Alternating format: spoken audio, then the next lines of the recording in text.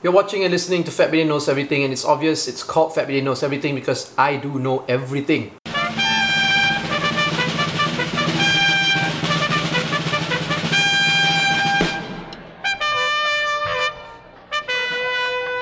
And this week, what I want to talk about is Sabah, because Sabah is in the news right now. There is a PM candidate from Sabah.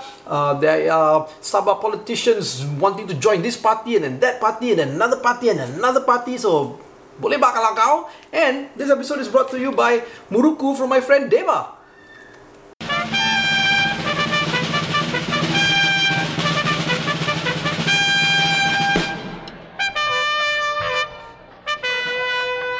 Well, we all know about how Harapan Plus, or whatever they want to call themselves now, have this big infighting that's going on where they can't decide on who is going to be the Prime Minister once they take over the government, take back the government. Once, if, maybe, feasible, not feasible, who knows, right?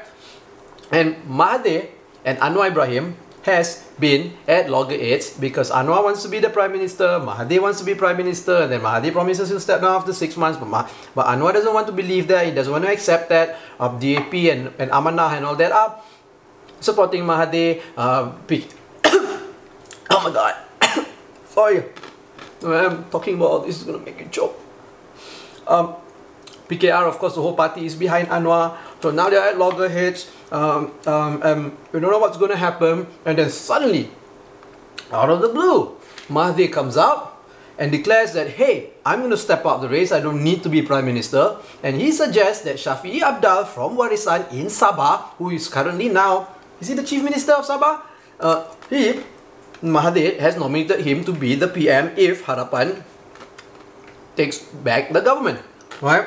And this is interesting because you know why? Mahathir announces this. Shafie Apdal is like, wait, what, me? Okay, and then he says he's going to have to like discuss with his colleagues and all that, you know, whether if this is the right choice, that he should take it or not, and he should agree to it or not. We have DAP also is like, hey, wait a minute.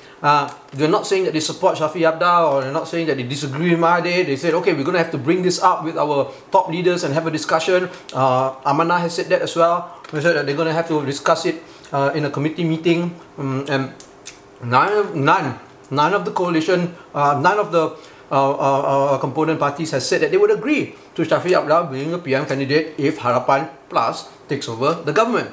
Right? PKR, of course, still stands by the fact that they want Anwar, and Anwar is still going on, yeah, I'm going to be the Prime Minister, right?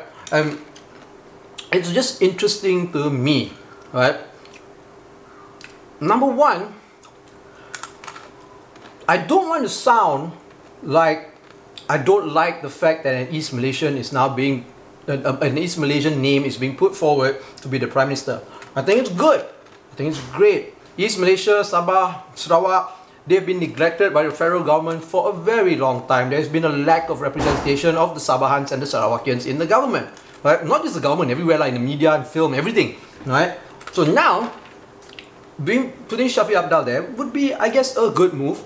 As you can see, all the different party factions that come from Sabah are all in support of this. They've come out to say, oh yeah, we support this, it's finally a Sabahan, you know. And it's great. But Shafie Apdal, I think that name came out of the blue. He has never been, yes, he's been a minister before. He's a veteran federal politician and national leader before. He was a senior leader in UMNO before he left, and you know the story about Warisan and Pakatan Harapan and all that. But he has never made his intentions of wanting to be the Prime Minister known, if he had any even, right? It was never on the radar. So I don't know why Mahathir would want to bring his name forward. Maybe there's no other choice. Right? And I don't want to say like he's scraping down the bottom of the barrel to get Shafie Apdal, right? No. I do not want to be misrepresented thinking that no East Malaysian should be given the job. No, I do not think that at all. But I don't know. Does Mahathir really think that nominating Shafie Apdal will, like what he says, right? Harapan needs the Malay support, right? Nominating Shafie Apdal will get that Malay support from all over the country. Now, it is politics, right? And they'll still have to think about the majority. Even though that kind of sucks because then the minority gets neglected. Hey, democracy, right? Doesn't really work. To me, it's very interesting. I think go ahead if they want to nominate Shafi Abdal.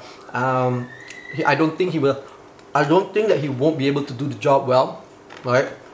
He has the experience to do it, but we'll have to see. We'll have to see. Maybe. See, here's a thought. Remember when Mahathir had wanted Najib to be the Prime Minister after he retired, but Najib was not ready yet. He thought Najib was not ready, so he put Abdullah Badawi in to be the Prime Minister before Najib takes over. Look, love Pak Lah, don't love Pak Lah. We all knew, and it was pretty obvious. It was a known secret that Mahathir just put Pak Lah in there as a holding place before Najib takes over. Kind of like Goh Chok Tong. Kind of like how Lee Kuan Yew put Goh Chok Tong there before Lee Hsien Loong could actually take over, right?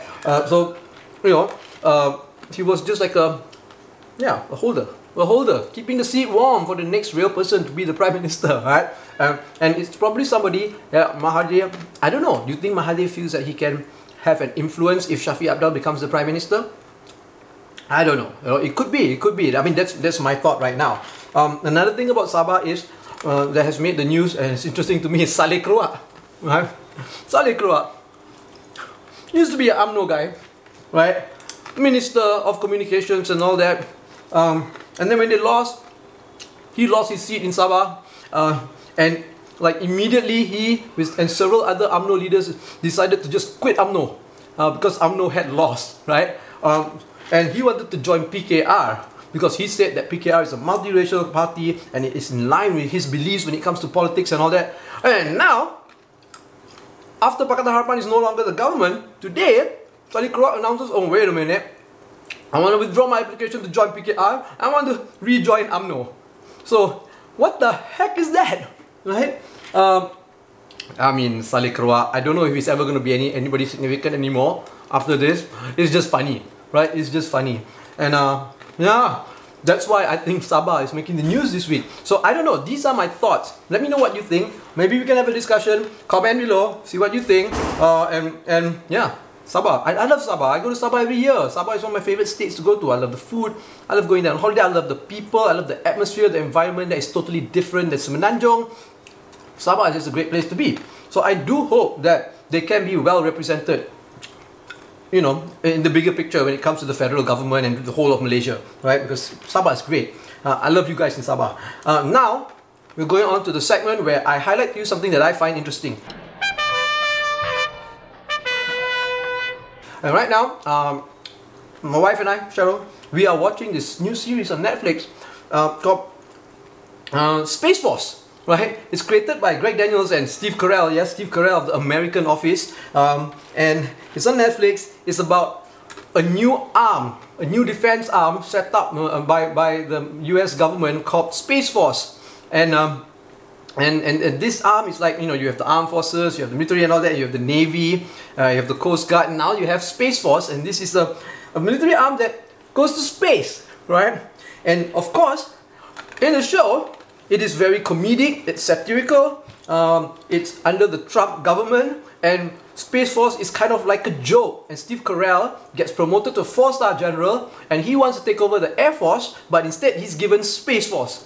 And the whole show is about how Space Force is just such a big joke under the Trump government, right? And it's funny. It's funny. Now, the thing about this show is that it's almost ridiculously, absurdly funny.